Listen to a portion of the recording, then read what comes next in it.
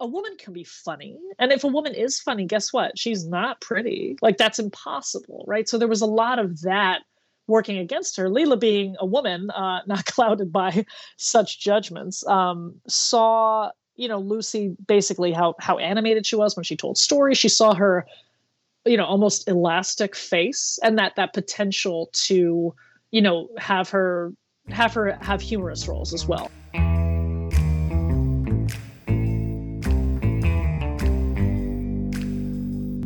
Out of the silver shadows and into the Klieg lights of Movieland comes Nitrateville Radio.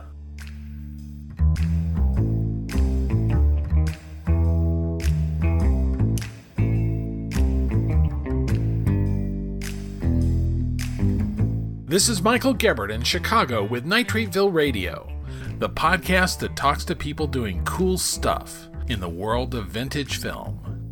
Brought to you by Nitrateville.com, the discussion site for movies from the vintage era all around the world. Comedians whose comedy made history. I talk with Professor Lisa Steinhaven about Charlie Chaplin at First National, and Sarah Royal about Lucille Ball at RKO, MGM, and CBS. Plus, silent film accompanist Jonny Best about bringing silence to the north of England. Oh, Lucy, I told you to subscribe to Nitrateville Radio and leave a rating and a review at the Apple Podcasts. Gracias.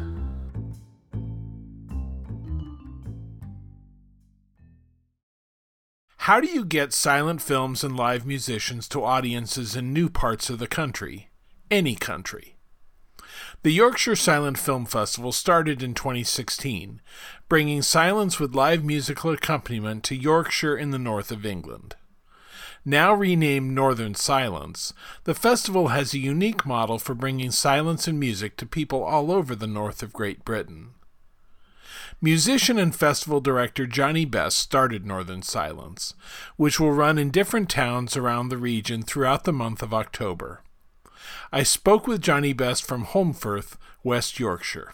Maybe the first thing to start with is just tell me a bit about culture in the north. I think people in other countries are aware of one band from Liverpool, and maybe that's it. Well, the north of England is a huge area.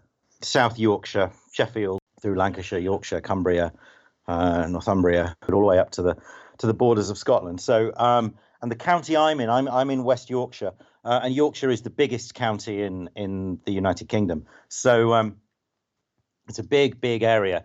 There's a thing we refer to as the North-South divide. I don't know if you have that kind of thing in the States, yeah. But yeah.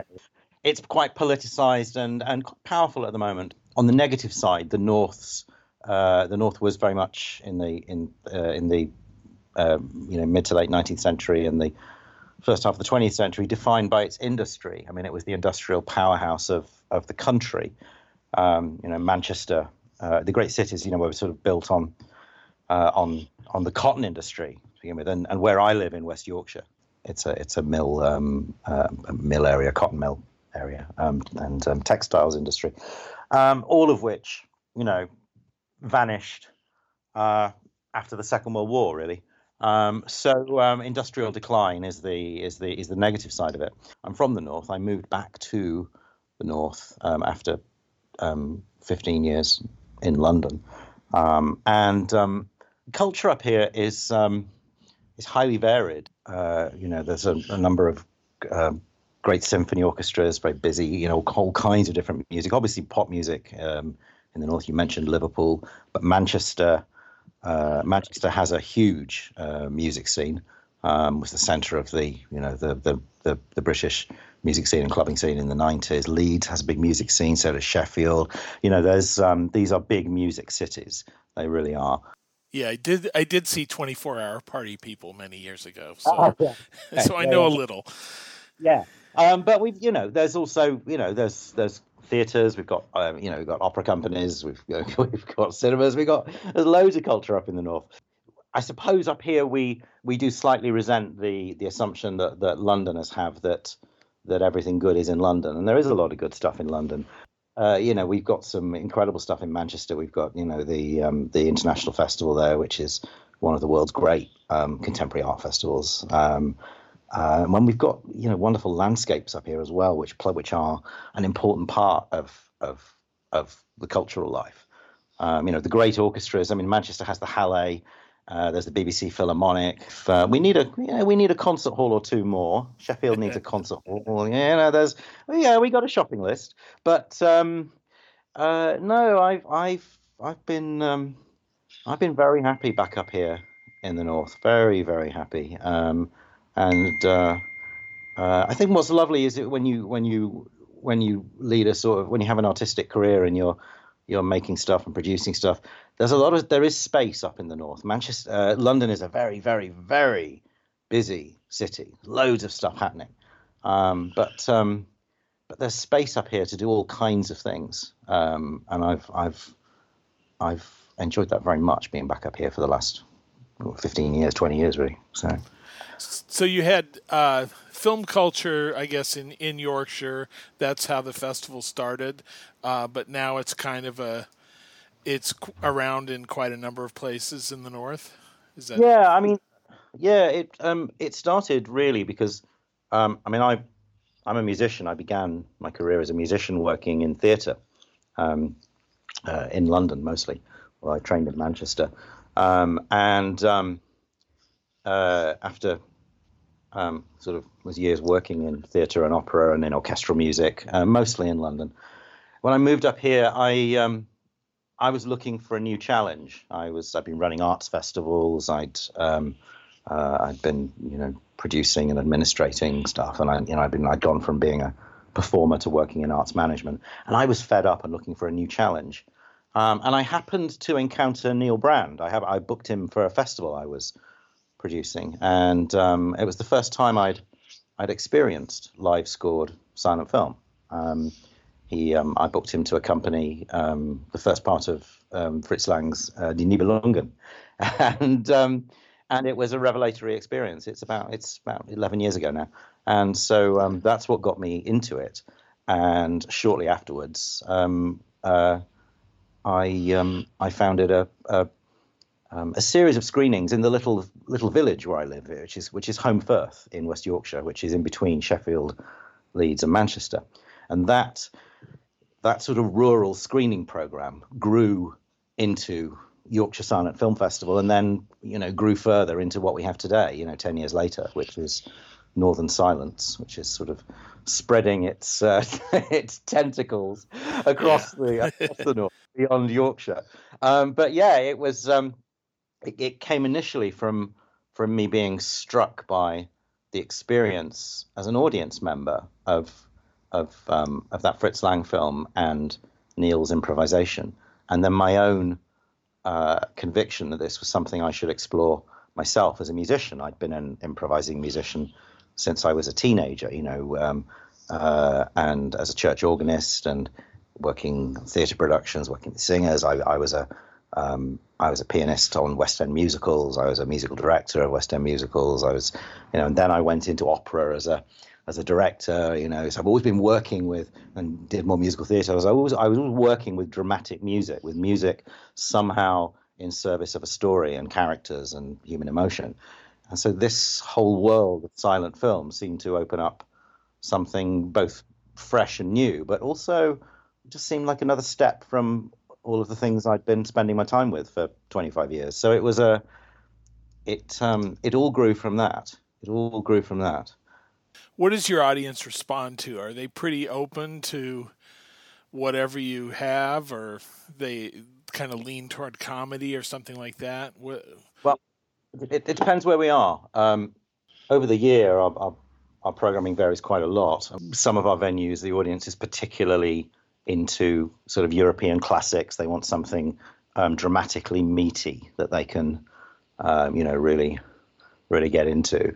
When we're working in venues where the audience is less experienced with silent film, certainly if we're aiming at a more general family audience, then we lean towards comedy. But it varies a lot. But the audiences are different in different places, and the audience expectation where the audience is depends to some extent on the kind of venue it is. So, we work in theaters, in old silent era cinemas. We work in music venues, concert spaces, in community venues. So it depends how. It depends.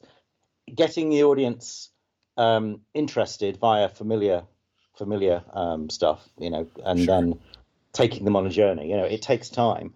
And quite a number of our venues we've been working with now for 5-6 years, and and have spent time developing that audience. So it's always very particular to the place, and to the actual demographic of the audience. It is. I mean, I would say it's programming takes a lot of thought, because we are not as a rule working with the sort of expert audience that you would find at Pordenone or San Francisco. Sure. We're working, we are, one of the reasons that I began producing live scored silent film is that I was interested in it, and there's very, very little of it about. There's a bit in London, but not much. The Kennington Bioscope is the main offer in London. There's Slapstick in Bristol. There's the wonderful Hip Fest up in Bowness. But in between Bristol and Bowness, there is very, very little indeed. And that's 70% of the right. the country. So there's a lot of space. So there was when I mean there was space, I mean there was a lot of opportunity to be knocking on the doors of venues and saying, do you fancy giving this a try? And gradually building up this community of venues across the region, who are each sort of taking their audience on a journey into silent film with live music, with us, over multiple years. So it's Yeah. No, I noticed you have a lot of Buster Keaton celebrating his 100th. Yeah. I don't know, what is it, the 100th? I guess his career making. Yeah. It's the shift from shorts from the final short to Three Ages, isn't it? It's right. Yeah. I mean, the festival is a distinct thing, because we produce throughout the year, and what we do between sort of spring and summer, between sort of March and July, is we do a season of things all over the place. We do some of our large-scale commissions, our programming with our regular venues. So this year we did our brass band and archive film project with Neil Brand. We were touring that around. But then the festival in October is open access and uncurated.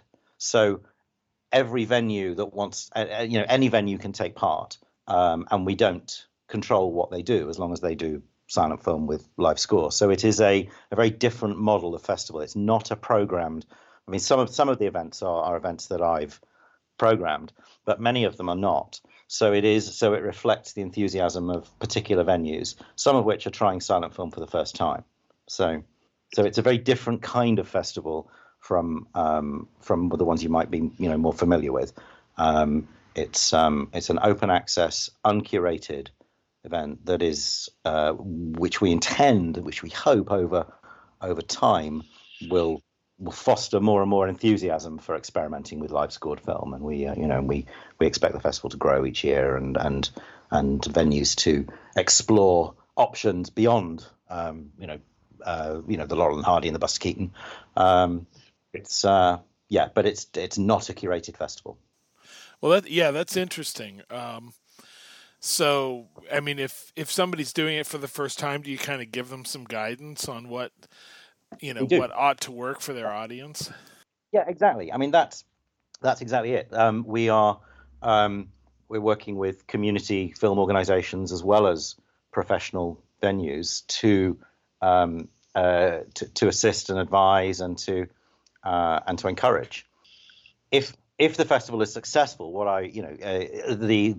sort of mark of success 2 or 3 years from now will be that we've seen a growth in interest and activity in terms of programming live scored silent film, and we're seeing venues and presenters and film clubs explore a wider range of films and bring in and work with an increasingly varied range of of musical talent. It's so it's a sort of planting seeds and tending them and fostering a cult. That's what the festival is about, rather than presenting a curated package of stuff that I've shaped. Whereas our March to July season and the commissions you do and all of that's a programmed, shaped season that we assemble very carefully, and then the festival is a big old free for all. Yeah, it's a very distinct ethos, which is not about not really about ourselves. It's not really about Northern Silence. It's about sort of feeding the culture and fostering enthusiasm and helping others to get involved and explore it themselves. Now, one thing I was noticing on the program that I thought was interesting was the film Would You Believe It, directed by Walter Ford. One of those names, I mean, he came to Hollywood, and I think people vaguely know a few things that he did, like Rome Express and Saloon Bar, oddly enough, was a subject of conversation at Nitreville some time back. But, tell me about, I guess that's starring him. Is that him? It is. It is starring him. He directed it. It's one of...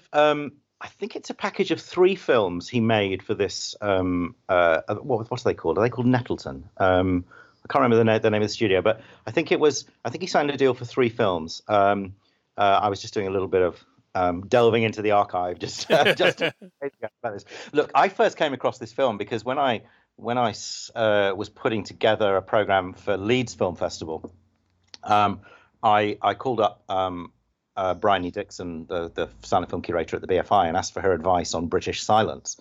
And she very generously sort of took me through her list of what she thought were the gems in the archive. And this was one of them. And I loved the sound of it. So I programmed it about 9 years ago. And I just loved it. It's a wonderful film. It's very funny. It's got beautifully structured and shaped, and it's slightly nuts and quirky, and it has the most tremendous finale to it. So I wanted to do it again. I thought it was great, and I've forgotten all the detail. I just remember the fun of it. I remember the audience response, and the finale with the tank is just is delightful. There's a wonderful scene on the Underground as well, on the London Underground. So and there's a nice 35mm print in the BFI National Archive. So we're showing it on October the 1st, and then I believe, if this isn't letting a rabbit out of the hat, it's going to Pordenone, which is coincidental. But it's actually so I will get to see it. I think I may have broken an embargo there. I don't know if it's been announced, but okay. But we're packing the print up and sending it straight up back to the BFI, and it's going over to Pordenone. So you'll be able to see it if you're heading that direction. It's well worth it. It is a gem, a real gem. I don't know. Are there other British films on the program? There aren't actually. I don't think there are. We got it is the events that we're producing are it's a smaller selection than we would usually produce. Partly because we wanted to have we're a very small number of freelancers who work on Northern Silence, and we wanted to make sure we weren't producing too much because we wanted to be able to support the new venues that are getting involved, you see. So no, we have shown all kinds of things from the BFI archive, and I do want to. We're planning a series of 35mm screenings for spring summer next year, and I'd like our British silent film to feature significantly in there. There's some great titles in the archive that don't get seen very much at all. Now I see also, there's a number of, sort of gilt-edged classics. We've got Cabinet of Dr. Caligari. There's Aelita, Queen of Mars. And then, of course, on Halloween, what else? Nosferatu. Yeah, well, that's, these are Nosferatu and Caligari. These are the films that the venues wanted to do. And they're very, they're good titles to engage an audience that, a non-specialist audience, and start to develop the a habit of and an enjoyment of live scored film. In the case of Caligari, it's also the case that we sometimes program films. Well, we program films. I program films with particular musicians in mind, and sometimes a film will be programmed as much because it offers musicians something interesting to work with, as because of its film value. So we are we treat the music as equally important as the films, and sort of position our musicians a little differently compared to other festivals. So Caligari's in there because it's there's a particular case for musicians who are doing it in Leeds to get involved with it. It's a great film for musicians. That Elita, we work in an old nuts and bolts factory in Sheffield, which is now a complex of music studios, and we started programming there last year.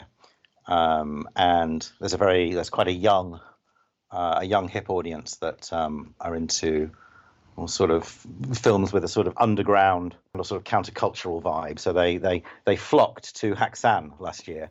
Oh. So we're giving them Elita this year.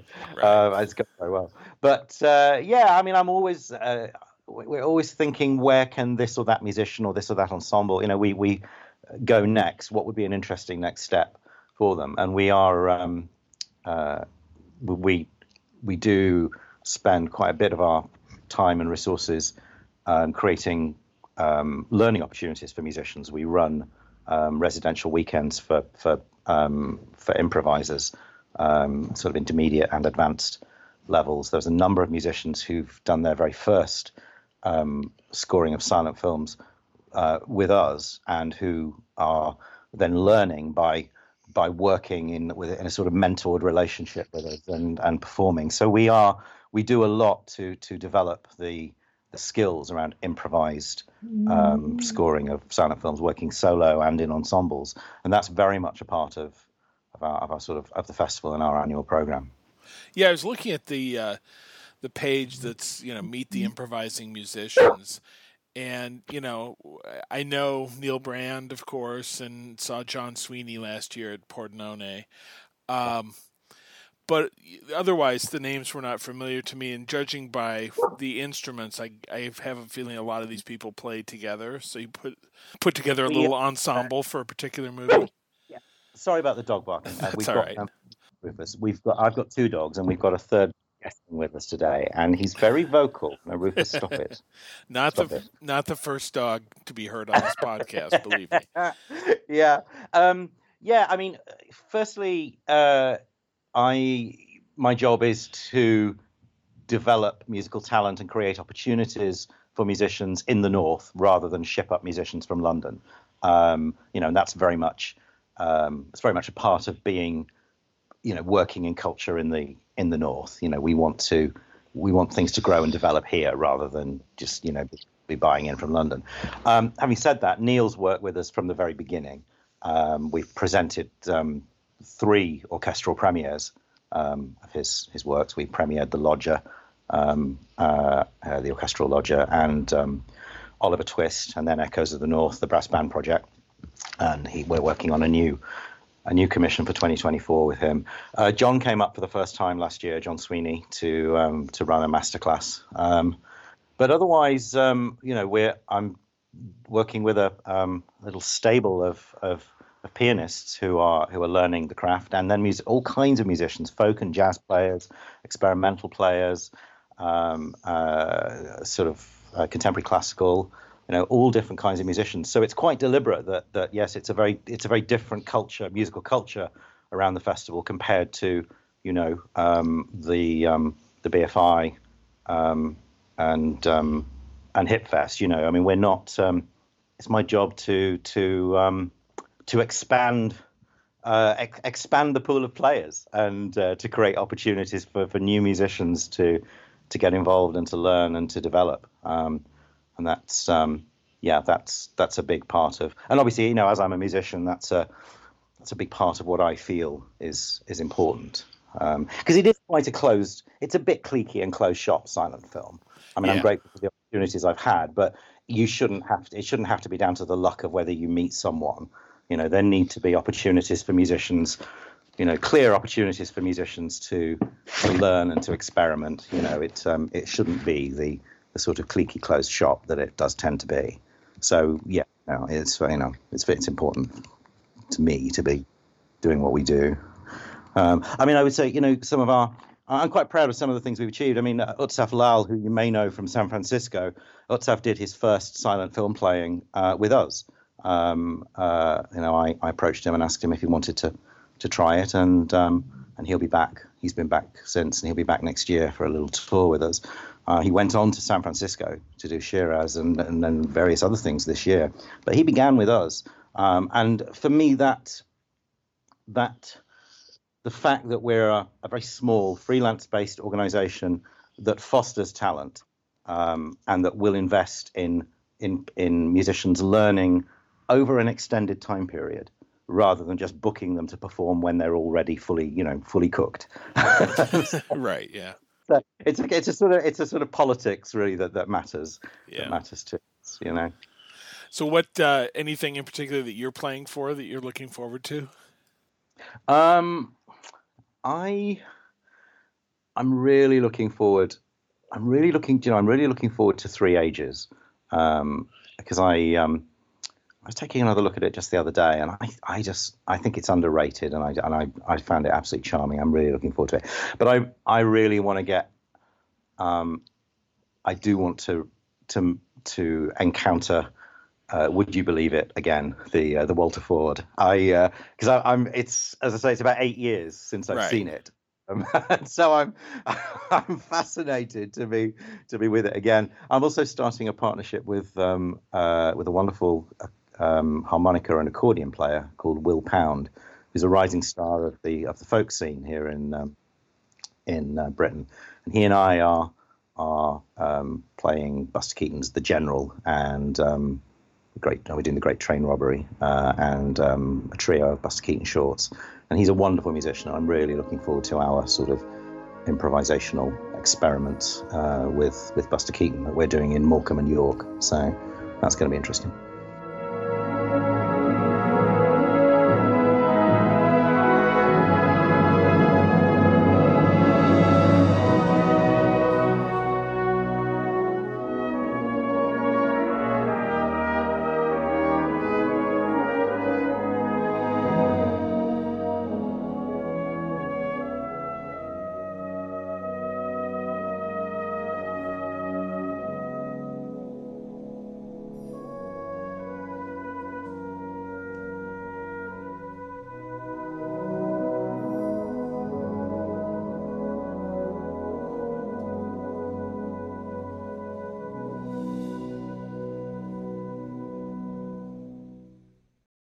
That was music by Neil Brand, performed by the Brighouse and Rastrick Band, for a compilation film of scenes of silent-era life in the North, called Echoes of the North, presented in July in Manchester. The Northern Silence Festival is running now. A link for the festival's screenings will be in the show post at nitrateville.com.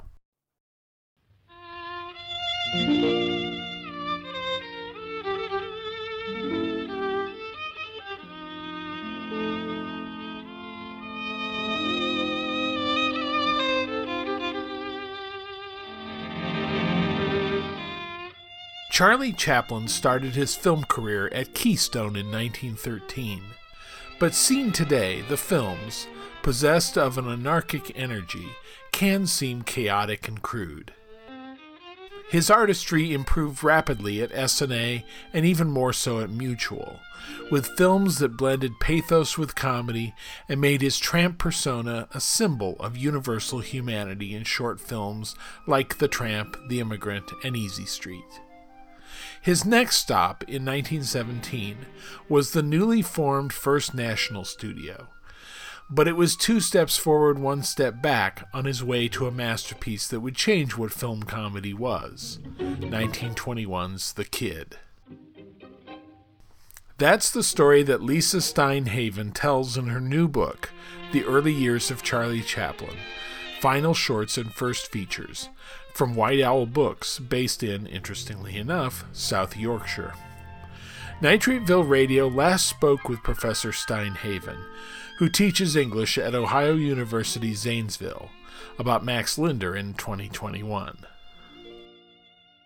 When I saw Richard Attenborough's Chaplin film with Robert Downey Jr., my thought was maybe instead of covering 80 years of his life, it might have been better to kind of focus on, a slice, say, from the early teens to, when he was poor and a nobody, to becoming arguably the most famous person on earth.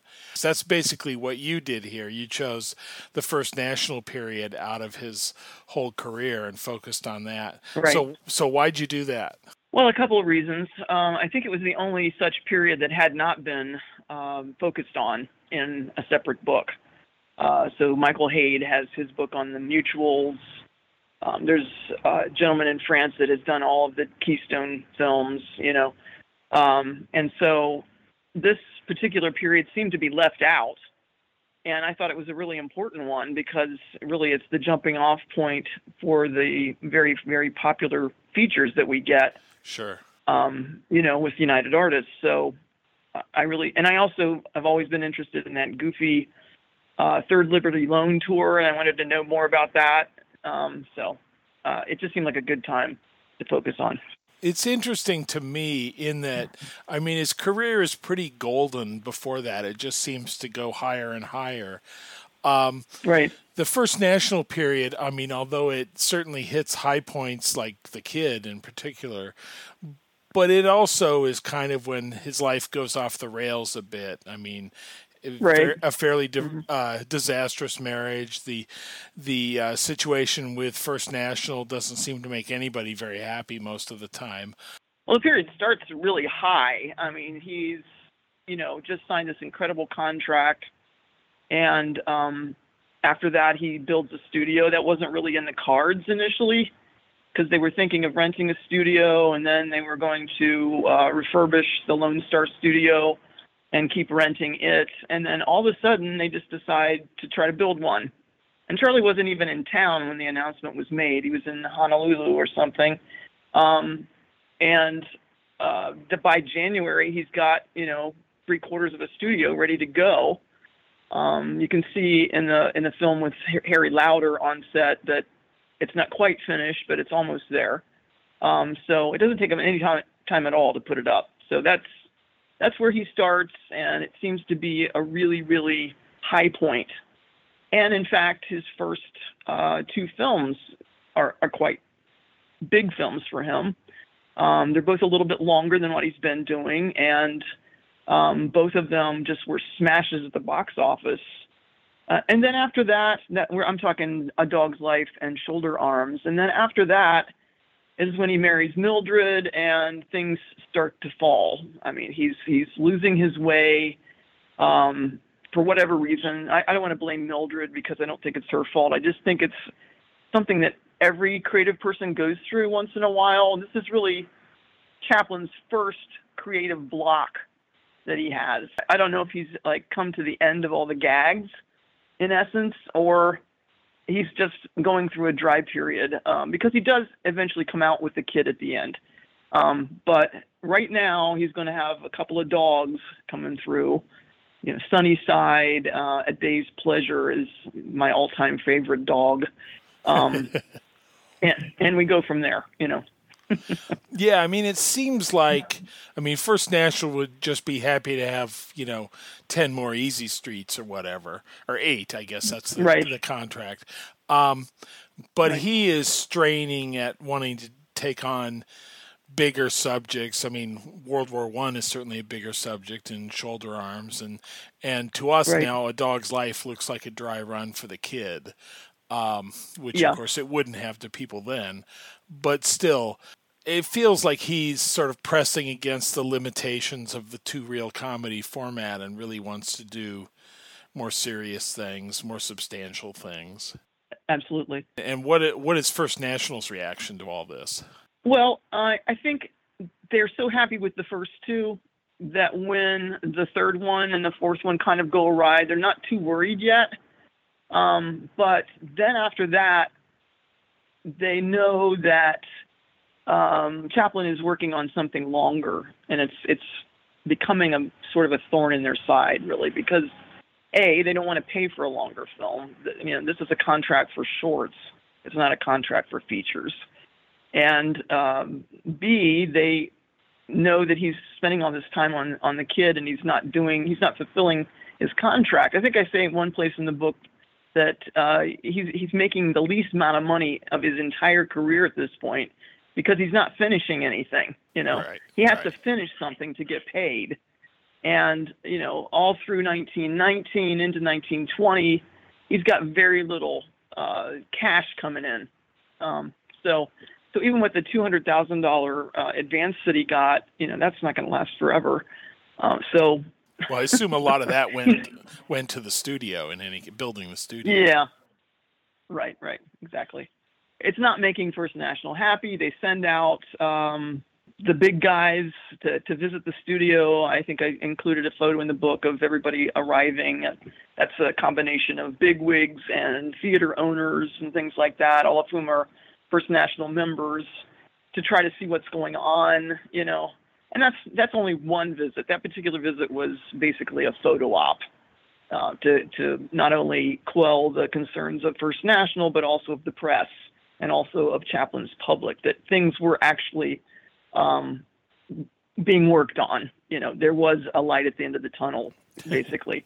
Tell me about First National. I mean, they were a new studio with, I don't know, kind of a different model, it seemed like, in terms of how they worked with exhibitors. Obviously, hiring Chaplin was kind of swinging for the fences. We're a big deal because look who we have. So, and that's why the First National brass was okay with signing Chaplin for such a big amount, because if you think of it, what I was able to find out about First National was that they were just born when they offered him a contract, and they had only purchased one film from S&A as part of their stable of entertainment that they were going to foist on the country.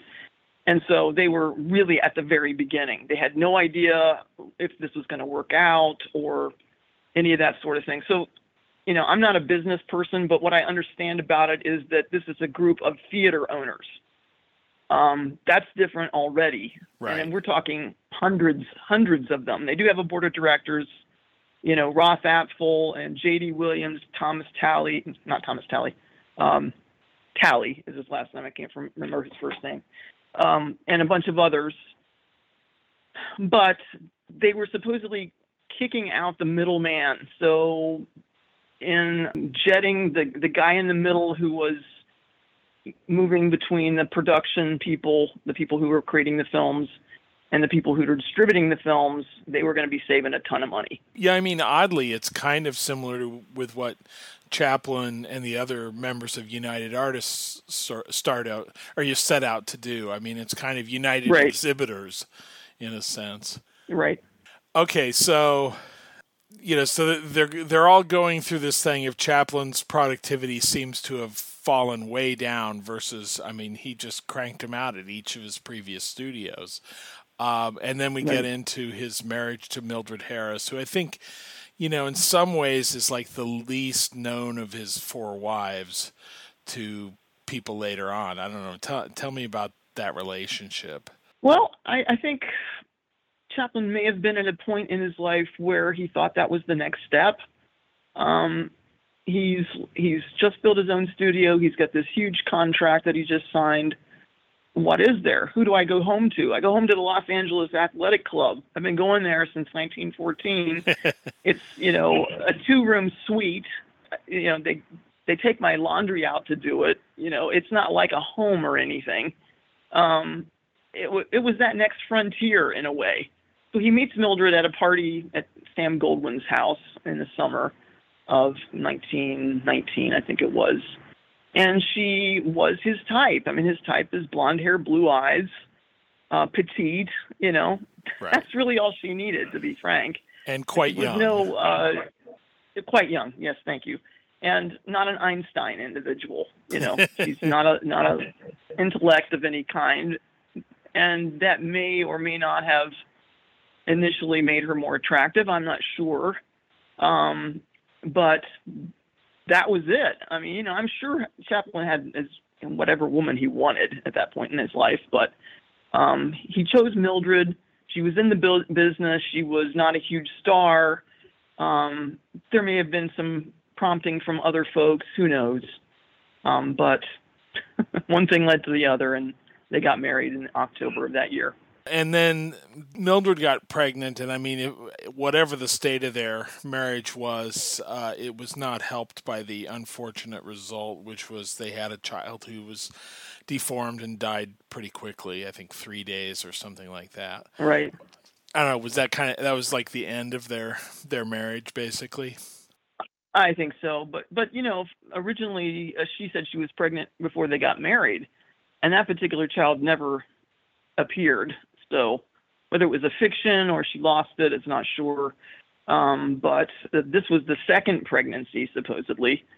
And so, you know, I hate to compare him to Henry VIII, but the 2 times you're out, you know what I mean? So there was no point in going on with it at that point, yeah. But he wanted to cheapskate out on any kind of, divorce for her. And she fought him tooth and nail on that for quite a while. And I think she ended up getting $25,000, which is ridiculously small amount. Right. But anyway. I mean, a relative fortune in those days, but relative to his fortune, not that much. Yeah. That's right. Yeah, and I mean, there's all those things. I mean, you know, the stories of him disappearing. I mean, it's the negative of the kid that he like hightails it over the California-Nevada border or something like that. Mm-hmm. Right. To prevent her from seizing it or anything like that. He had also started working for First National at that point. So the First National guys she was on their salary now. So, you know, they were kind of working behind the scenes with that whole thing, with trying to steal the kid and all that stuff. So there was that too. So they were trying to get it just because they thought he'd never finish it, or what? I guess. Yeah. Did he or he'd sell it to someone else, which he did try to do. Yeah. Now, I mean, how could he even have done that? That seems like, you know, a short route to court. To do that. I don't understand that either. He tried starting to do that with the shoulder arms. He supposedly had 2 offers of $400,000+ from different studios for it. But I guess the contract was such that, you know, he just needed to produce 8 shorts, and anything over that he could, you know, he could pick and choose to sell to someone else. That's the only thing I can think of. Yeah. He was also coming off of taking a lot of criticism for not being in the British Army in World War I, because that's what they needed, right. You know, another guy in the trenches. And that led to his Liberty Bond tours, which were exhausting for him. It tested Chaplin personally and physically. I mean, he'd never had to work so hard in his whole life. We're talking about a single day he might spend. I think I offer this example in the book, like in, I think it was New Orleans. They had something planned almost every hour of the day for him. And he ended up canceling out on most of that. But, you know, some places he was actually doing that sort of level of activity for the Liberty Loan Tour. And he's not a guy who likes to be on all the time. Right. You know, he's an introvert for the most part. And I can't even imagine him going through 2 days doing that. And forget about 2 or 3 weeks or however long the tour was. I was really impressed with that level of energy output on his part. But that was also taking away from his creative energy, so that when he got back, even though the first thing he did when he got back was shoulder arms, he probably invested everything he had into that, and then he had nothing left afterwards. You know what I mean? So I think that's an important time period that is somewhat overlooked, maybe. First of all, he has to deal with the publicity fallout of that by, you know, being very visible, you know, serving the public in some fashion, but also, you know, that he starts to think about World War I as a topic for comedy, which seems a little heretical at the time, I imagine, although, you know, yes. Military comedies were not unknown by any means, but not when the war's going on. I mean, yeah. You know. And you're not in it. Right. Yeah, Right. it's a little stressful. You can see that. But it's all leading up to, I mean, the redeeming thing, without a doubt, of his first national period is the kid. So, I mean, Right. it's a huge hit. It's widely acclaimed. I remember running across some article in Photoplay back in 21 or whenever that was talking about people voting on the best films of all time. And frustratingly, they never put the whole list in. But what we do know is, I think the top ones were Broken Blossoms, The Miracle Man, and The Kid. Right. So people took it seriously, took the idea that Chaplin had taken comedy to this new place, accepted that idea, and that he was once again leading that genre. And teaming up with Jackie Coogan was one of the most happenstance-worthy things that he ever did. I mean, it was totally a stroke of luck that he saw Jackie and his father performing at the Orpheum in Los Angeles, and actually in San Francisco, and decided, hey, I think I'd like a child co-star for this film. Whether that had anything to do with the death of his son Norman or not, I'm not sure. He was working with children anyway, worked with children on Shoulder Arms. He enjoyed working with children. That was, he was good with them. So that may have been in his mind well before he lost his own son. I don't know. But Jackie was just, you have to admit, he's the center of that film in some sense. Sure. Because of the way he looks and the way he acts, but more so the relationship between himself and the little tramp, which is just golden. I mean, you can't really say anything bad about it. The other thing is that Charlie was obviously welling up feelings and experiences from his own childhood, which he hadn't really done before. Maybe to a little extent in things like Easy Street and films like that. But this is the first time he just went all out, living in this horrible apartment and always, being chased by the cops and people from the orphanage and all that sort of thing. I mean, those are from his own experiences. And I just think that they made all the difference in that film. And I think taking a long time. I mean, when Charlie became totally independent with the United Artists contract, or the United Artists period, he was able to take as much time as he wanted. And that's really what he needed. For whatever reason, because he liked to take scenes over and over and over again, perhaps, but also just because it gave him the opportunity to call off on a couple of days and think things over, or maybe come up with something that's really absolutely marvelous to add to the film or whatever, or to cut something out. So I think this is really our first chance of seeing what is possible if Chaplin is given enough time and enough of everything, to do something that he really wants to do. Well, I was thinking of the famous poster that the movie opened with, has the line, "This is the great picture upon which the famous comedian has worked a whole year, 6 reels of joy," which is a way of communicating both that, hey, we've been making this a long time. We didn't forget to make Charlie Chaplin movies. This has been happening. And then also, it's 6 reels. It's, you're not going to see a short. You're going to see a full film. So at a time when people would have known what 6 reels meant, I mean, I don't think you could say that now to people. They'd have any idea, but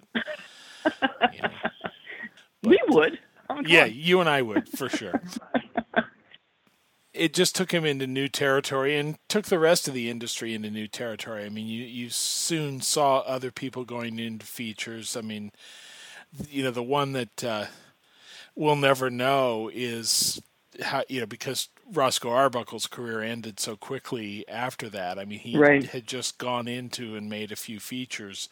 But, clearly he was heading in that same direction. I think he understood what Chaplin understood, that, when you're doing anarchic comedy in the middle of a mob, the guy who's kind of quiet and thoughtful is where everybody's eyes go.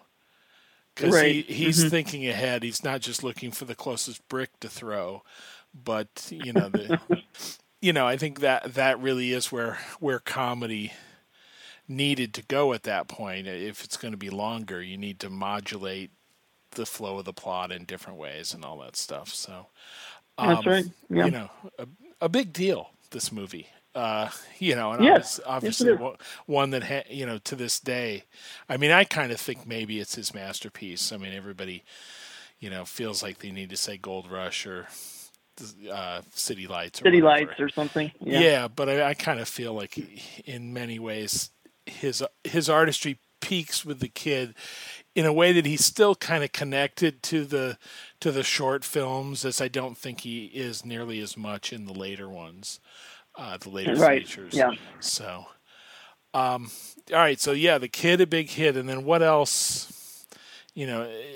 The remaining films, I guess by this point. So what have we had? We had Shoulder Arms and A Dog's Life, and then I don't know what are the early shorts? Is it Payday and the Idle Class? Yeah, Payday and Idle Class. Idle Class comes actually I think it's completed just before the kid, and I think that's a good one actually. It has some really bright moments in it, and then of course the last one, The Pilgrim, which is 3 or 4 reels long. It's pretty long, like 45 minutes or something.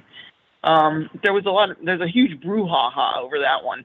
Was he going to give it to his First National? Were they going to pay him enough for it, or was he going to substitute this thing called The Professor that Arnold Lozano from the Chaplin office put together according to the notes that were in the archive, and discovered it was sort of a fake Chaplin short that was comprised of different pieces from different films that had been cut out of other films, like the examination office scene from Shoulder Arms, that's in there, and various and sundry other little pieces. I mean, he was going to actually foist that onto First National as the 8th film if they didn't give him enough for The Pilgrim. So, and The Pilgrim, I think, is also very good. It has some really bright moments in it. So. Yeah, no, I mean, The Professor sort of sounds like, when a sitcom does a bottle episode, which is kind of a way of just, we're out of time and we're out of money, so we need to do an episode that does not involve hiring any additional talent or building any new sets. You get the characters sitting around the kitchen tables going, "Remember the time that," and then they cut to footage from an old episode. Right. Mm-hmm. The Professor sounds a little bit like that. I don't know what else did he need to fulfill? So the Pilgrim. So he had after Shoulder Arms, there was A Day's Pleasure. There was Sunny Side, which I think is a very dark film, which kind of gives some hints as to his mentality at the time. And then Payday, of course, and then The Idle Class, The Kid, and The Pilgrim. I think that's the 8. So there was also this footage from that we know now as How to Make Movies, which I think a lot of that footage ended up in that Frankenstein film that he was trying to pawn off to First National, but it was never good for anything until now. I mean, Okay, so I mean, how were relations with First National at this point? Did the kid make everything okay, or? It did for a while until the negotiations for The Pilgrim started, which were really, really nasty and heated. So, I mean, there's all kinds of correspondence in the archive about back and forth between Nathan Birkin, who was Charlie's lawyer, trying to deal with the First National guys in New York, and what they would accept for this 8th film, what they wouldn't accept, and they wanted to see some of it first. Chaplin didn't want to show it to them, obviously, because what he wanted to give them was The Professor, and he certainly didn't want them to see that when he turned it in. Right. So it ended up really badly at the end. And interestingly enough, I think, is when they started working on United Artists, and Sidney, my guy Sidney was really in on the bottom of that. J.D. Williams, the big guy at First National, actually wrote them a letter, and it's in the archive, suggesting, hey, I can do this for you. You know, I can, let's forget about United Artists. I'm going to offer you this deal. And he was addressing this to Robert Fairbanks, who is Douglas's brother and business manager, in essence, and expected all of the stars, you know, Pickford, Fairbanks, and D.W. Griffith and Charlie to have read it, you know, like they're going to accept any kind of deal with Williams after everything that's happened. Yeah. I mean, it's completely preposterous, but I just thought, wow, what kind of cojones do you have to try to foist Studio chief cojones, I think, is the answer to that. Yeah. So that happened at the end, and I'm sure once he got no response or very little response, then that was it. The silence was the message, sure. Yeah. So then things wind up with First National, and he proceeds to United Artists, where he also doesn't crank out movies. No. He's, I don't know, when is he officially working for you, or at United Artists? After the wrap of The Pilgrim was 1923, so that would have been, the first one was A Woman of Paris, which didn't have him in it, so it wasn't going to, satisfy any of his fans, for sure. So that was a big risk, too, on his part. Right, but exactly the sort of thing that he wanted the freedom to be able to do and experiment with. Right, exactly. I find it a little hard to watch because it's copied so much, or it's so much like other things.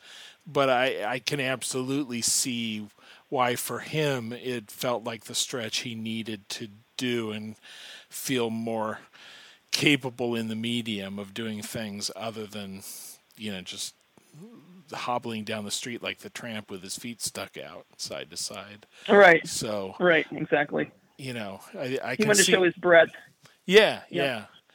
All right, and then finally he releases another comedy with The Gold Rush, but that's not till 1925. Right. Yeah. Right. So I don't know, how do you sum up the First National period? What does it look like to you? I think the First National period is a necessary step for Chaplin to get to the fine features that he's going to make in the late 20s and 30s and beyond, because he hadn't really had a misstep yet. He hadn't had that moment in which he couldn't think of an idea, or he's got a personal tragedy that's distracting him, or whatever. I think he had to go through that to come out the other end really motivated and able to, A, create again, but B, sidestep those sorts of tragedies. I mean, when we get to the circus in 1927, 28, he's got the whole circus tent goes up in flames, and he's got to start over. Plus, he's got the Lita Gray divorce, So Right. he's got to be able to. He's going to have those little things going on. But I think the first test happened in the First National period, not just with his personal life, but with the people he was working for, and how rigid they were. Frankly, they were not film producers. So, we had a bunch of theater owners and managers trying to dip their foot into the film production business. And there was going to be some problems, if it wasn't Chaplin, it would have been someone else, So I think it was a necessary time.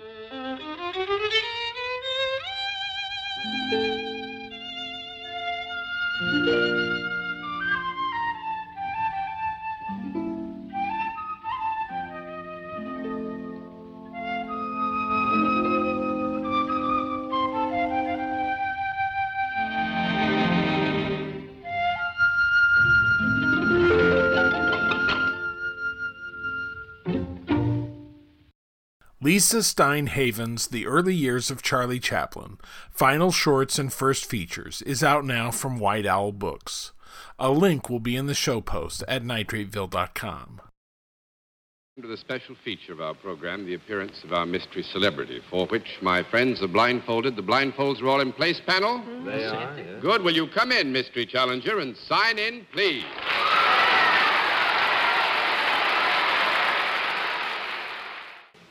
Could we have seen you on television earlier today? That was yes. Mm-hmm. That was yes before. I still don't understand the answer. Only now it's not a ball player. I don't think. Are you here in New York just for the World Series? No. $2.08 to go, Mr. Sir. Have you a husband who is possibly just as well known as you are? Yeah. Go 5 down and 5 to go, Miss Kilgallen. Are you the voluptuous blonde type? I don't think so. 6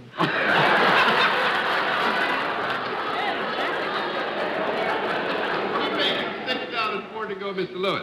It's both of them.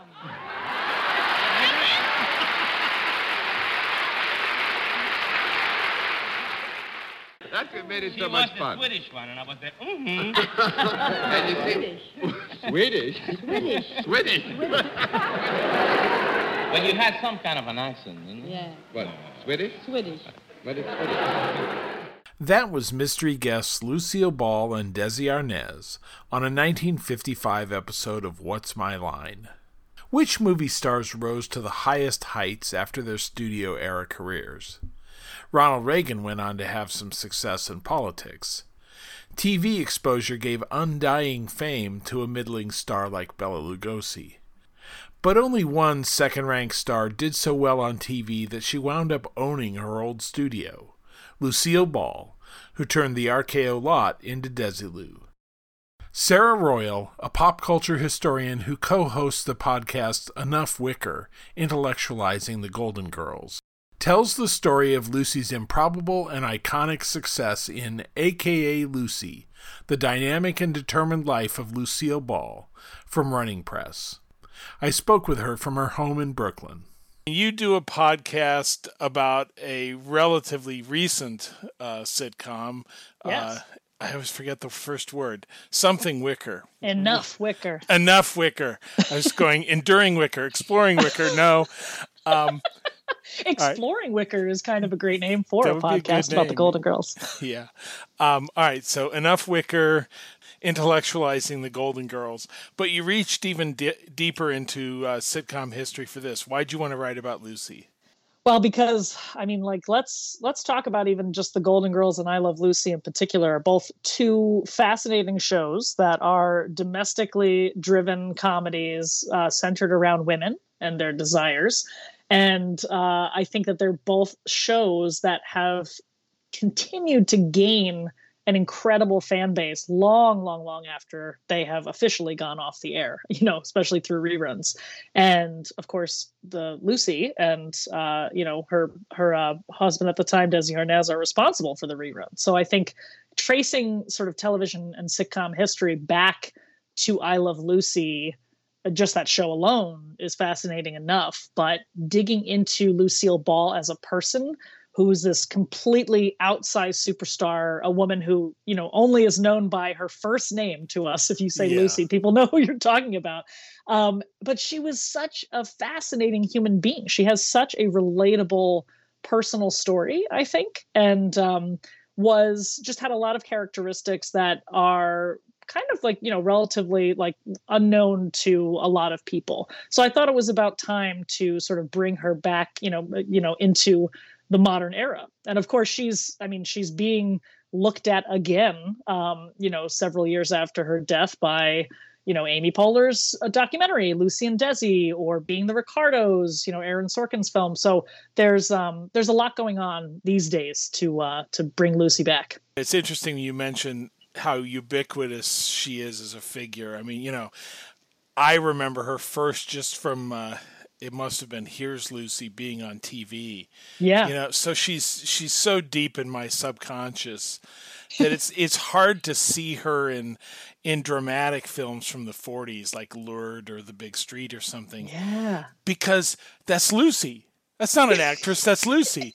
It's like seeing Abraham Lincoln in a movie. You know that face so well that it's hard to get separate from what you know her to be. So Yes, exactly. I mean, and that's, I mean, I'm sure we're going to dig even deeper into her movie career, but I think that, people are really surprised to hear, especially people who just, like might know Lucy. Oh, she's that redhead, or she's the redhead from I Love Lucy, right? Like those are kind of like the two, hallmarks for people like my husband, who I always joke are like so removed from pop culture and don't have those things that like plug into their brains, right?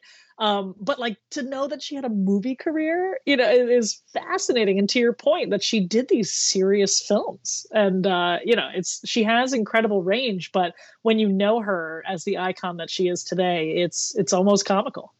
Yeah, I mean, there's a good quote that you have in the book from a writer named David Callett. I'm probably mispronouncing that, but anyway, he says Callett or Callot, yeah, that her career went from being wasted in supporting roles to being wasted in starring roles.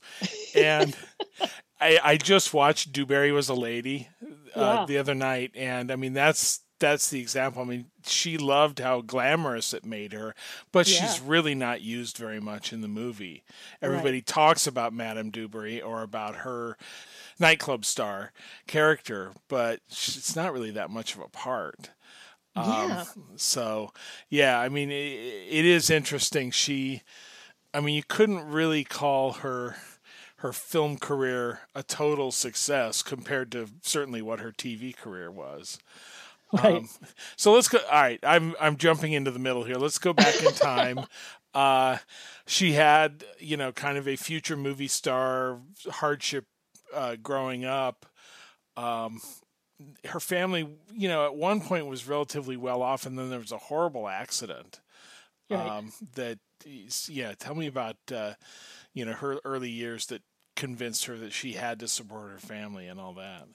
Yeah, I mean, relatively well off is possibly a stretch. I think because of the hardworking, Lucy's mother, Dee Dee, and various grandparents and aunts, etc., contributing to the family, and largely leaving Lucy and her brother and her cousin kind of on their own to also do hard work and also take care of the house at the same time. I think it's a lot.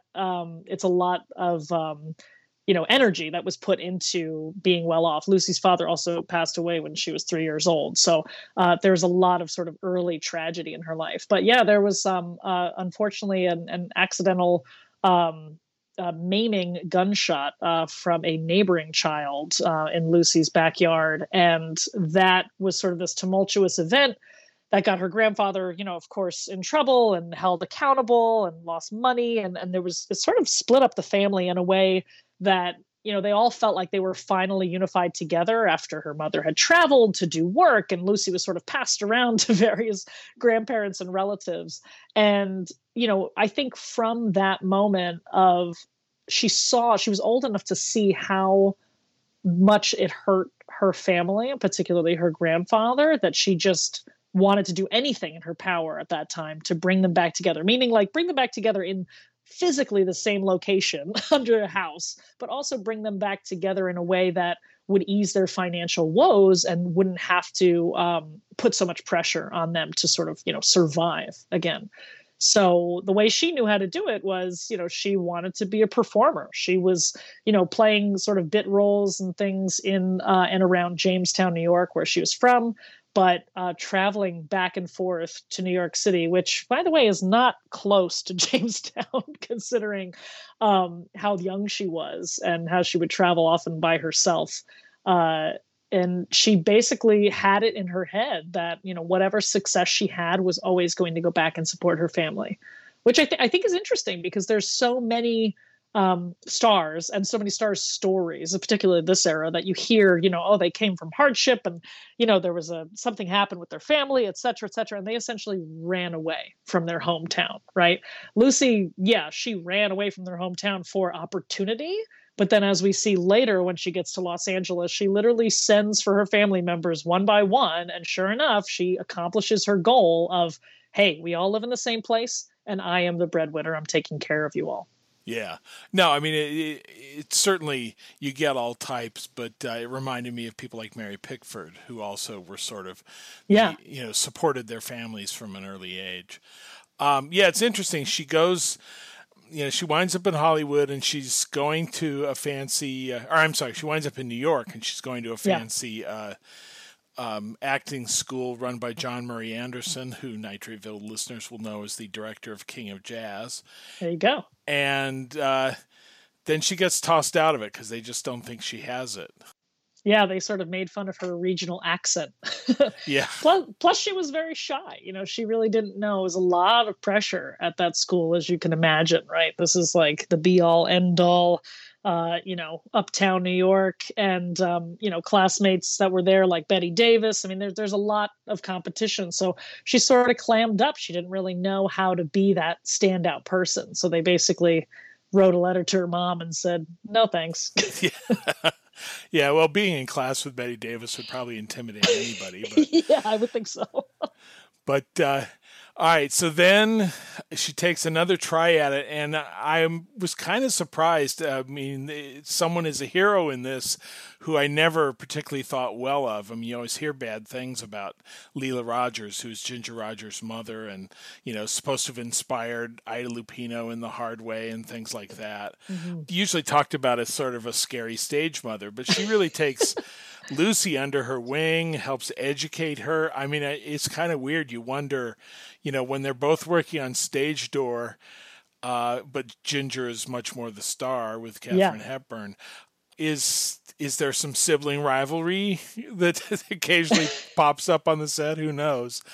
But she really takes to being a surrogate daughter for Leela Rogers, who kind of trains her, and I guess had sort of a little theater on the RKO lot, where she trained, young performers. So.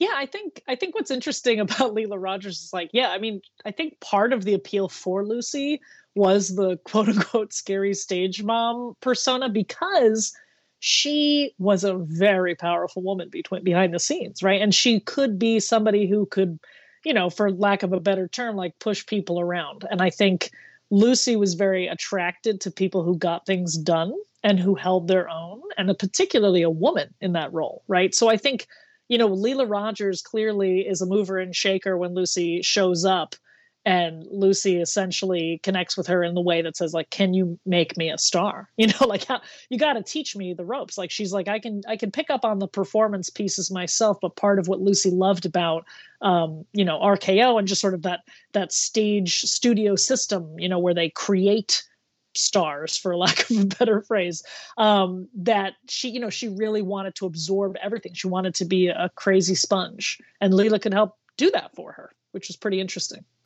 Yeah. So, I mean, how do you feel about her films at RKO? I don't know how many you've seen, but I mean, she just kind of seems to be, she moves up, but she's kind of just ticking off time while she's there, it feels like. Yeah, I think that there's, and there's also part of those are the early days where she just is volunteering for anything. Sounds great. Like that was part of what actually got her to sort of move along so fast in movies. There was a year where she did 8 films in 1 year. I mean, that's insane, right? And you talk about, Ginger Rogers and Fred Astaire would do like no more than 1 or 2 a year. And at this time, Lucy's like, yeah, put me in, coach. I mean, she famously years later was watching a film, Broadway Through a Keyhole, and was like, wait, I'm in this? Yeah, really. She forgot, So I think, there's definitely like, you can see sort of the growing pains from the Lucy performance side, but at the same time, that they couldn't figure her out yet. They didn't really know where she fit. And I think, as with the Leela Rogers story, I talk about a lot in the book, like there's a couple of occasions where, the studio heads are like, nah, I don't think she's good for this. And Leela actually fought for her. She said, like at one point she even said, Ginger Rogers actually mentions this in her autobiography, that, Leela basically threatens to leave if they get rid of Lucy, which is pretty amazing. Yeah. Right, which, I mean, again, suggests that she really took to her in a mother-daughter sort of way. Mother-daughter, and also she could see, I think what's interesting is that she saw the comedic potential in Lucy. I think, RKO, et cetera, all the, the studio heads, they were, typical typical straight men in power, and they said, yeah, she's pretty face, like that sounds great. You can make her a star. Like, she's good. Her breasts aren't as big as we need them to be, blah, blah, blah. Like, that kind of nonsense. But, a woman can be funny. And if a woman is funny, guess what? She's not pretty. Like, that's impossible, right? So there was a lot of that working against her. Leela, being a woman, not clouded by such judgments, saw, Lucy, basically how animated she was when she told stories. She saw her, almost elastic face, and that potential to, have humorous roles as well. Of course, she didn't quite get there right away because of aforementioned studio heads, but I think that was an interesting quality too that is not talked about as much. Yeah, no, I mean, that's what I was thinking watching Dewberry Was a Lady. It was just like watching the opportunities for her to have as much comic activity as Red Skelton in the movie, just being thrown away. Yeah, I mean, she's just there to have blazing red hair and Technicolor. And, and there's a much better movie in my head where, she and Gene Kelly, have several scenes together, and they're a lot of fun.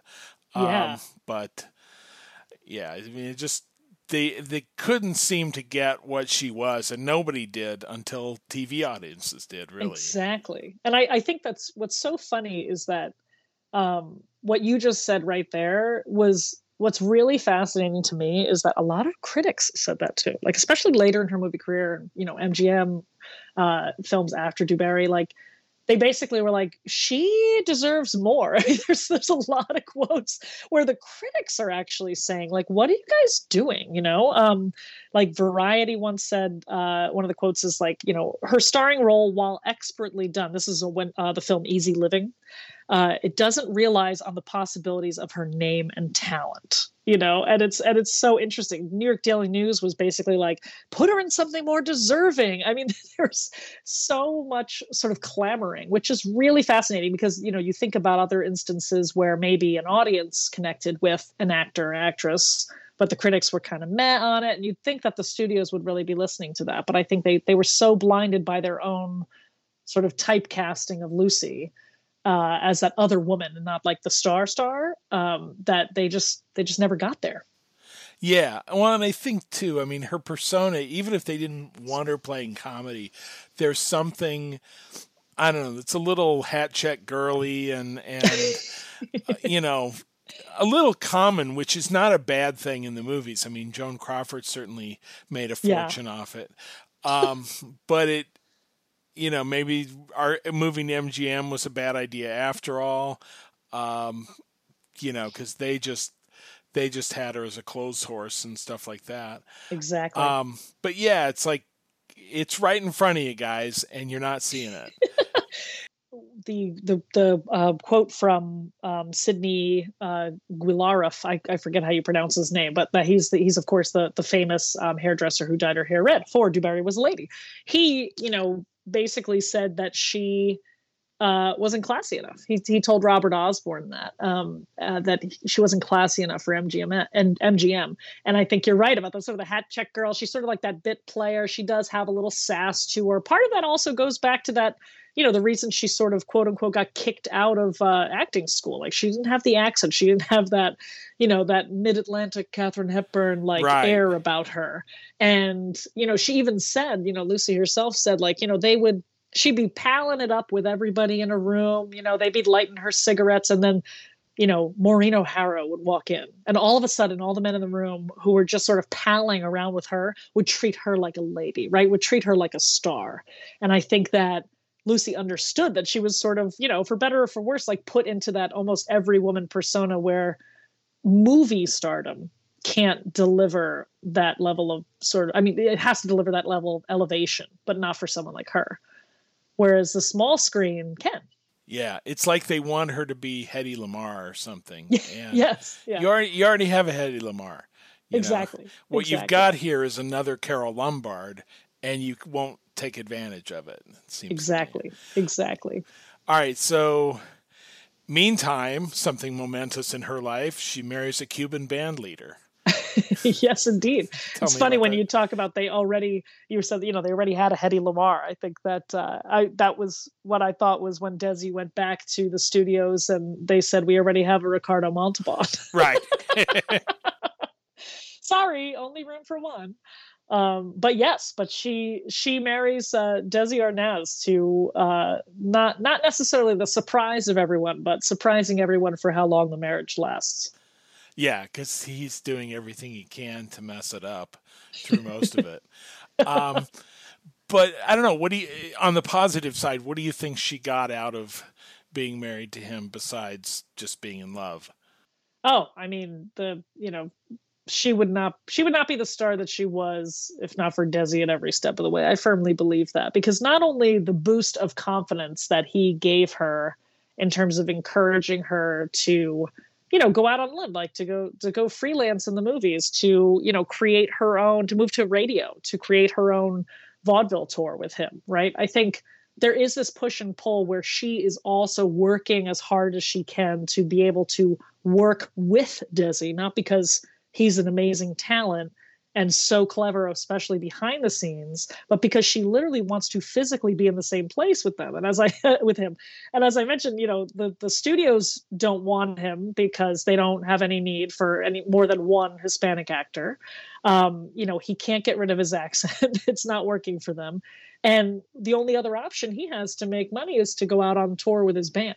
So, of course, there are physical dalliances, shall we say, outside of the relationship. He's still committed to her as a wife, as his family. But, she wants to settle down and have kids, and he needs to be in the same room for that to happen.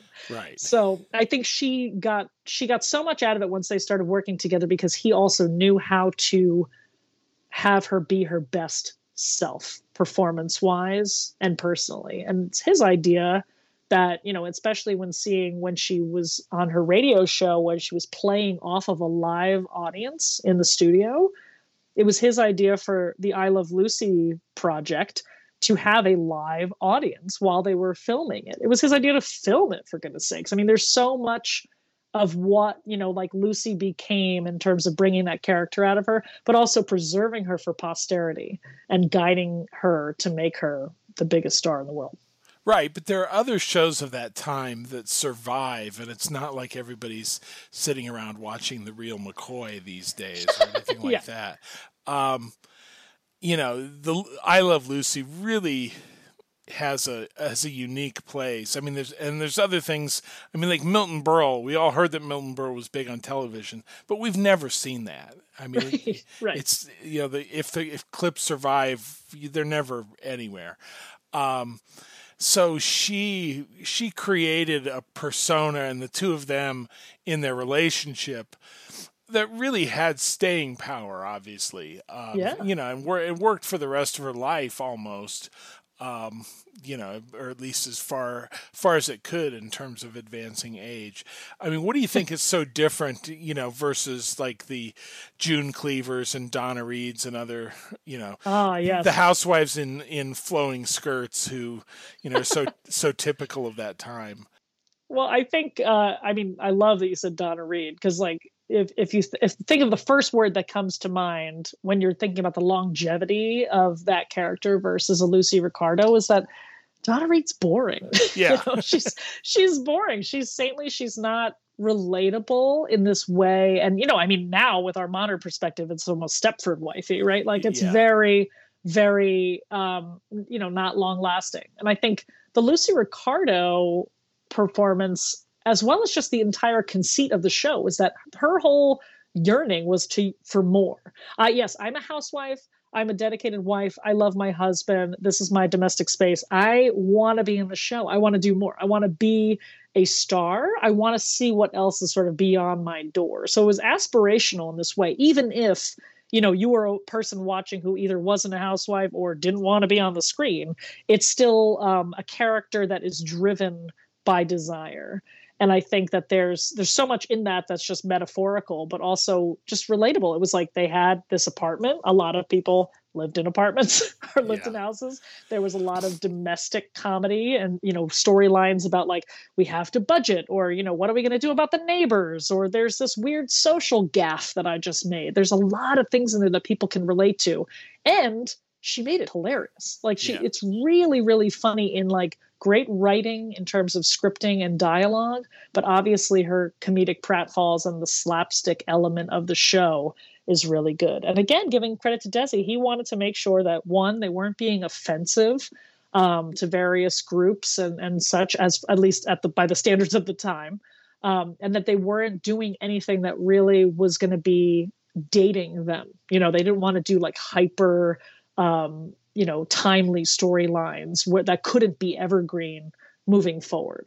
So I think it's like some of those guidelines were really important to them, and they designed it on purpose. And just Lucy is a fascinating character, because even if she always sort of comes back around into that domestic space, that there's going to be some other scheme in her head the next episode that is going to take, everyone on a different adventure. Yeah, no, I think, she really was the woman that women who had been in the workplace. You point out that actually women were still in the workplace quite a bit in the 50s, despite the historical record that they all got fired on, VJ Day. But, but the, just that women had kind of seen a bigger world. They weren't out on the farm scrubbing on a washboard or anything like that. And she represents that sort of pull between domesticity and wanting a career of your own. And then the other thing I think that it's just becomes clear at that time. You talk about her kind of being influenced by and knowing Buster Keaton. I've always thought there's a lot of Harpo Marx in her performances, not least when she's actually on screen with Harpo Marx. But she's got this kind of brash quality that just can't help but remind me of the way Harpo acts. She's more connected to everyday reality than he is, obviously, but there's something of that there. And she has, as we've just talked about her movie career, and she has so much experience under her belt, right? For pulling, not only pulling from Keaton, pulling from the Marx Brothers, which she was in a short with them, pulling from, various folks that she's seen acting on set, pulling from her modeling career of how to hold yourself, pulling from, the radio career of how to, bounce off of a live audience, and just the work ethic going all the way back to the earliest days of her family, of just like, if you're going to do something, you're going to do it well, and I think that she really exemplifies that. So it's sort of all culminated in this television experience, which is so fascinating, because it was just such an experiment that she and Desi were like, we'll do a season and it'll be fun, it'll be canceled, and we can, show the old movies to our children, right? They have no idea what was in store for them. Yeah, and so she did one of the most famous things on TV ever, short of landing on the moon, which was that she she had a baby on television. Oh, yes. Oh, my gosh. That was a shocking secret. Not sure how they thought the species reproduced, but... Which is amazing, because if you actually watch that episode, she just walks behind a door in the lobby of the hospital. That's as far as we get. Right. And then all of a sudden there's a baby at the other end. Yeah, no, it always amazes me when you see 30s movies where someone's supposed to be about to have a child. Yes. And they're as scrawny as they ever were. They've exactly. still got their model figure. Have you never seen a pregnant woman? Did they not go to the grocery store? Yeah. But anyway, yeah, so she, a huge thing. It lasts about as long as their marriage continues to last. Although they proved to be good business partners for some years after, which is interesting. Yeah. But yeah, they get divorced. Then she has 2 more series, which I don't really know the history that much. There's the Lucy Show, and then Here's Lucy. Yeah. Kind of the same thing to me, because you always have Miss Carmichael. There's another early childhood memory. It's just Gail Gordon. Yeah. As TV stars tended to do then. She's got a long time on TV to follow. Yeah. She also managed, although she makes a lot of movies that are not really terribly good today, or, not that anyone particularly needs to see a 60s Bob Hope movie. But, there's one that's really quite good, which is Yours, Mine, and Ours. I mean, it really has, it's kind of a sitcom on film, but it has a sweet feeling to it and some level of reality. So, a long career from her TV hit, which is not always true of people with TV hits. So exactly. And each time, it is interesting that it almost can mark each of the decades, right? I Love Lucy's the 50s, Lucy Show's the 60s, here's Lucy Pulls into the 70s. And it's sort of like taking steps to be in line with sort of how the world is changing in each one. Her famously, having Vivian Vance play a divorcee, and here's Lucy having like dealing with these teenagers, her real life children, and just sort of like everything that the 60s and 70s brings in terms of boys with long hair and all sorts of troubles. But I think each time it was interesting because she after I Love Lucy, she's like, and after Lucy Desi Comedy Hour, etc. And she's like, I'm not going to do anything else. And of course, she was asked to come back, and there were favorable terms that she could control, and she said yes. And same thing for Here's Lucy, like, okay, but I want my kids to be on it, and the kids were on it, and she said yes. So there was so much about her that just wanted to work. She just wanted to do work, and it could not imagine herself not being a performer. So I think that that's what's really, it's not quite accidental that she just continues on. Of course, like the world loved her, and, the producers loved her, and they said, this is going to, be successful. So let's keep going. And she just kept going. And then, at one point, Here's Lucy couldn't even come up for reruns because she was already basically booked with I Love Lucy reruns and the Lucy Show reruns, Right. She was perpetually on television. In the streaming days, she could have just had her own channel. Yeah. Yeah, right? Exactly. Yeah. Sort of like the New York Yankees network. It's just the Lucille Ball network, right? Yeah. I guarantee that would be that additional $9.99 that everybody had to spend a month, right? Right.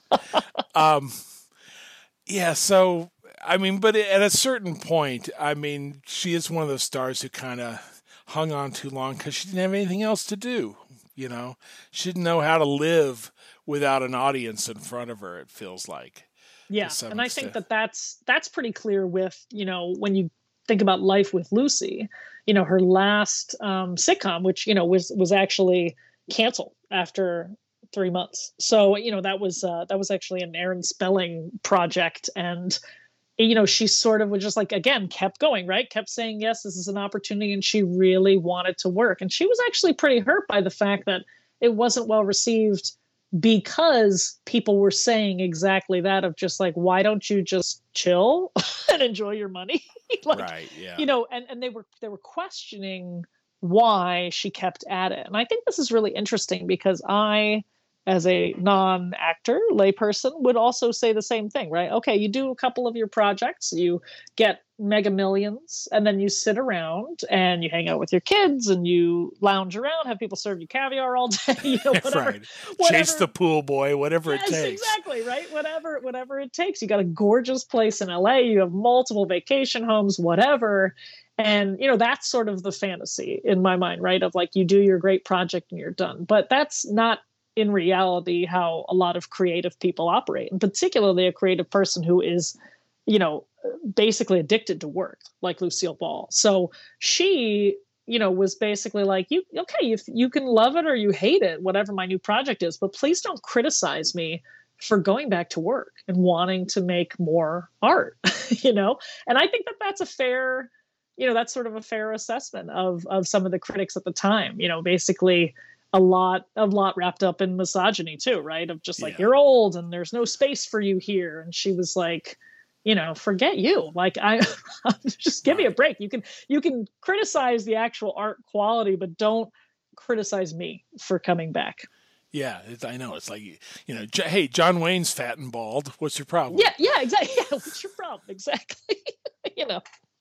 And I think it's interesting because, I mean, look at people like Dick Van Dyke, right? Like he's approximately 180 right now, and he's still making these pop-up appearances. And I think it's great, right? It's like he gets joy of performing. And that's exactly what Lucy did. You know, she kept at it to the end and wanted to make sure that, yes, she had a legacy, but she didn't think of it as like anything I do now will quote unquote ruin that legacy. And honestly, nothing could. She had a canceled TV show. She had a not very well received final movie in Mame.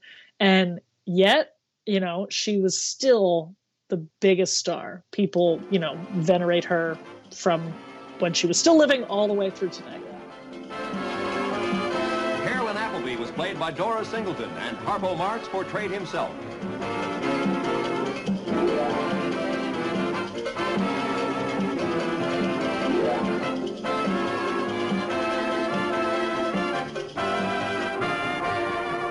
I Love Lucy is a Desilu production. Lucille Ball and Desi Arnaz will be back next week at this same time. Sarah Royals, a.k.a. Lucy, The Dynamic and Determined Life of Lucille Ball, comes out October 10th from Running Press. A link will be in the show post at nitrateville.com.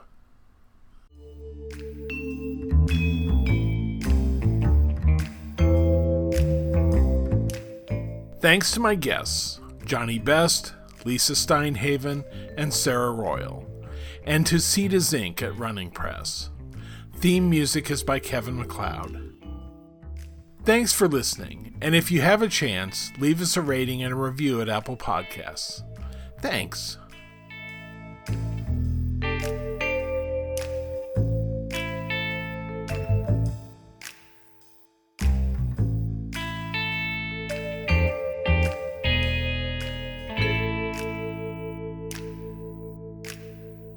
Oh, Ricky.